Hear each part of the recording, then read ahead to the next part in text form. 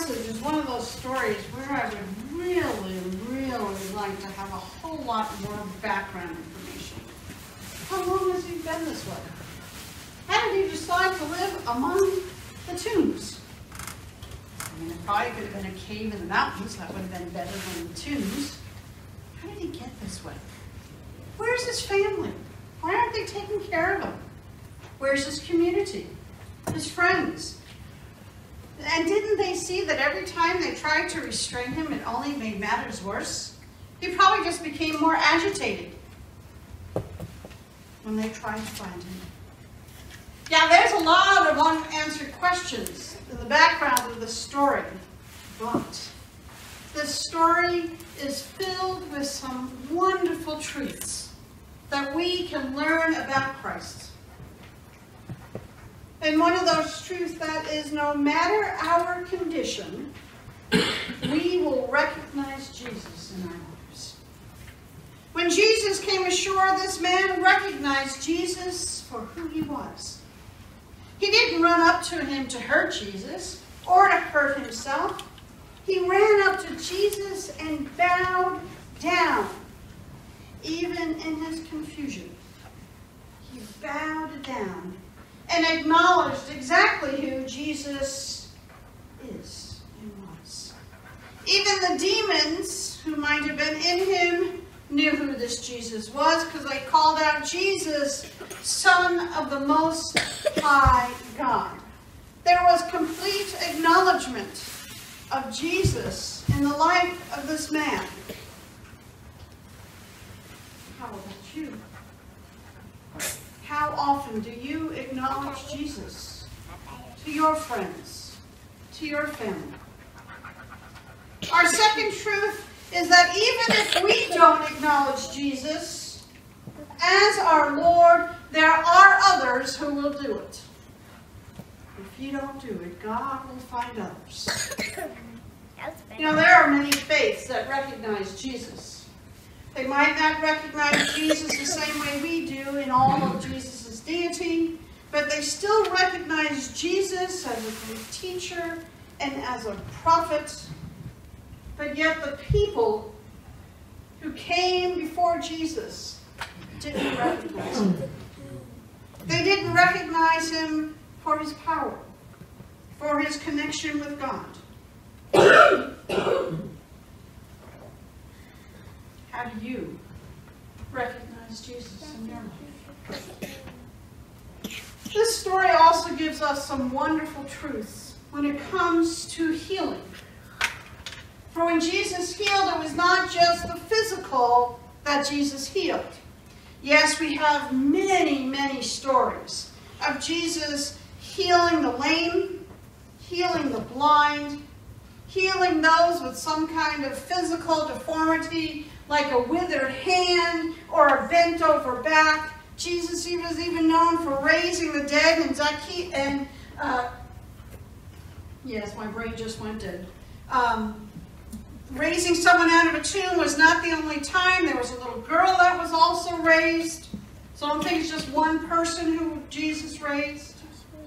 Yet Jesus went beyond the physical when there was the need. We need to be mindful that maybe this person didn't have demons. Maybe that was the first century explanation of his behavior. Psychology hadn't been discussed yet at this time in history. And so people had to come up with a way to explain that this man was hurting himself and running around wild. So it was said he had demons within him. Maybe what he had was a psychological issue. Maybe these demons that he was hearing and the voices that he was speaking were the psychological dysfunction he was enduring. Therefore, we see that Jesus also heals the psychological, beyond the physical. We know that this man was hurting himself. Our scriptures tell us that he would break out of the chains that restrained him, and in doing that, he probably left himself with many cuts on his wrists and his ankles. He walked around naked among the tombs at night, Now, I could see him bumping into the tombs and bumping into a lot of other stuff. At night, in the dark, undressed, naked.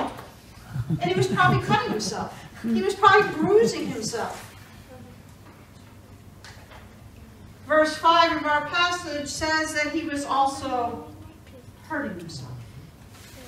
This is another manifestation of one who might have a psychological issue, self-harming or self-mutilation. Yet, there isn't anything in the story that Jesus had to heal him physically. Maybe we can assume that once he was in his right mind and he was no longer hurting himself, his wounds would heal naturally. We also see the truth that Jesus will heal, and it doesn't matter where you come from or where you're going in your life or who you are, Jesus will still heal. In this passage it says that Jesus called out the demons from inside the man and allowed them to go into a herd of swine, and there was about 2,000 of them. Now here's where we get to learn a little bit more of the background information that we often don't think about. A flock of swine, a herd of swine. Well, these people must not have been Jewish. If they were Jewish, they certainly wouldn't be raising pigs. Because that's what a swine is, it's a pig. We also know that Jesus was in the area known as the Decapolis. That's a let's see if I can get English words here. A Greco-Roman city on the east side of the Jordan River. And there's actually 10 cities that make up this group of cities. These were all Gentile cities. So Jesus is ministering to a group of Gentiles and to a Gentile man who's in this tomb. Jesus wasn't concerned about his background. Jesus wasn't concerned that he wasn't Jewish. Jesus saw a man in need. Jesus touched this man to make a difference in his life. Another truth we see in this passage is that not everyone is going to accept Jesus. Yet all will need to respond in some manner, and all will have the opportunity to respond. The swineherds and the townspeople were afraid of Jesus. They weren't willing to accept it by faith. I mean, they were totally amazed, according to the scriptures, when they showed up and saw the man who had been running around like a lunatic, sitting very quietly, fully clothed, in his right mind, which is another way of giving us the idea that maybe this was a psychological issue. And there he is sitting, quietly, talking to Jesus. He's not raging. He's not cussing. He's not doing anything but just quietly sitting there. And the people are frightened when they heard what Jesus had done to the swine. This herd of swine ran down the bank into the sea and were drowned. For all we know, there could have been some kind of disease among the swineherd that led them to run to their death. But there's also 2,000 swine. This probably did not belong to one person. That is a huge, huge herd of swine. This was probably the property of the entire community. Now, maybe you and your 10 swine met up with this person's 10 swine and with that person's 20 swine. And they all got collected by the swineherds and taken out to graze. And these swineherds were probably not the owners of the swine. They were probably hired hands that watched the swines and took care of the swine during the day while the rest of the town folks went around their business. But yet for these folks to lose all those swine That was probably quite a bit of their livelihood. That was their money. That was their food. Remember, these are not Jewish people. So they're going to eat those pigs. That could have been next week's dinner, for all we know. Yet, see how the people responded to Jesus. They were afraid. And in their fear, instead of asking questions to find out more about Jesus, to learn more about the mercy of Jesus, they asked Jesus to leave. Not only did they ask Jesus to leave, they begged him to leave. They were so stuck in their fear that they couldn't deal with even asking questions. How often do we not get clarification of something that we don't understand? And instead of asking questions, maybe we go off in a huff. Yet the man who lived among the tombs, he had a completely different response than all of the town folks. He asked Jesus, I want to follow you if you will let me. And he was probably shocked as can be when Jesus said, no. Jesus refused to have him come with him. Well, that was probably like a hit below the belt. Here he's thinking that here Jesus makes a difference in his life and he's now going to go with Jesus and learn more about Jesus and become one of his disciples. And Jesus says, no, you're not to come with me. See, Jesus had a big plan for this man. A different plan. And this man was open to this plan. How open are you to when Jesus comes to you with a plan? Jesus asked this man to go back to his home. Go back to his friends. Notice there's still no mention of any family. We wonder where they are. But Jesus asked him, go back to your friends and share. Share what I have done for you. Share the mercy that Jesus has shown to you. Share that with your friends. Jesus didn't ask this man to go off into a far country and become a foreign missionary. He asked him to go home and share with his friends. He wanted him to be a voice for Christ among these 10 cities. What is Jesus asking you to do? What is Jesus asking you to share? Because Jesus too asked you to share that mercy of God that Jesus bestowed to you with others.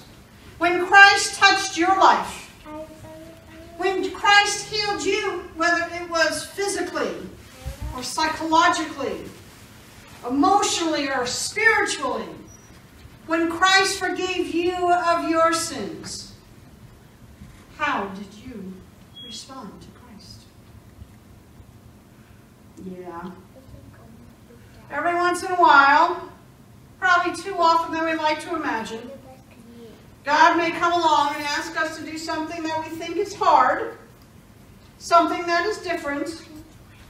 I can tell you that answering God's call to pastoral ministry has changed not only my life, but also Darlene's, and our lives are now not at all what we thought it was going to be 40 years ago. But you see, God knows your abilities. God also knows your lack of abilities. God knows your willingness and your lack of willingness. And God knows how to equip you if you need to be equipped. And God knows those of us who are already equipped and just needs a little pinch or a little push to get moving. And God knows who's willing to go to far places. And God knows those of us who need to just speak to our own friends. God knew that Jonah was a one-time shot. Jonah, go to Nineveh. We have some interruptions with the whale.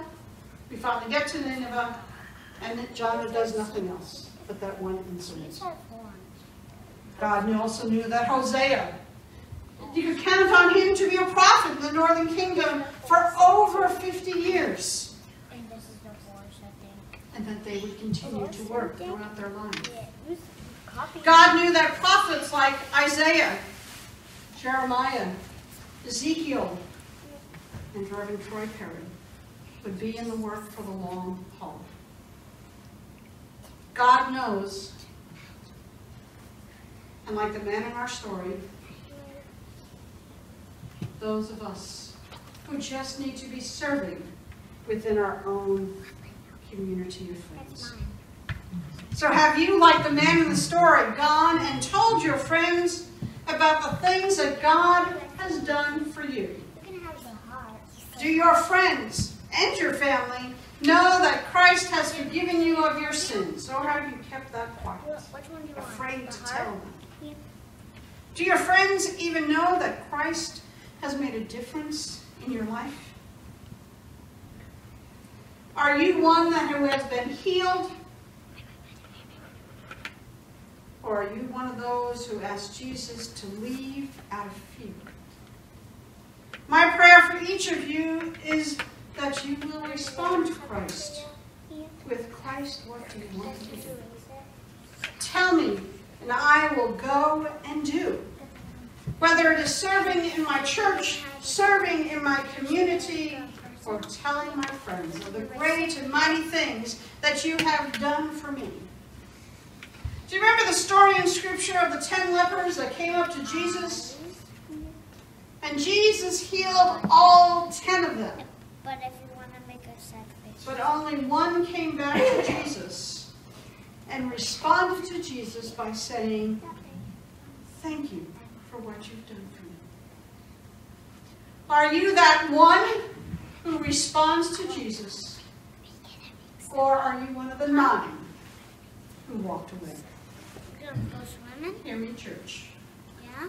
Yeah. Respond to Christ in your life today. Please rise as you are able, so we will join together in our hymn of response.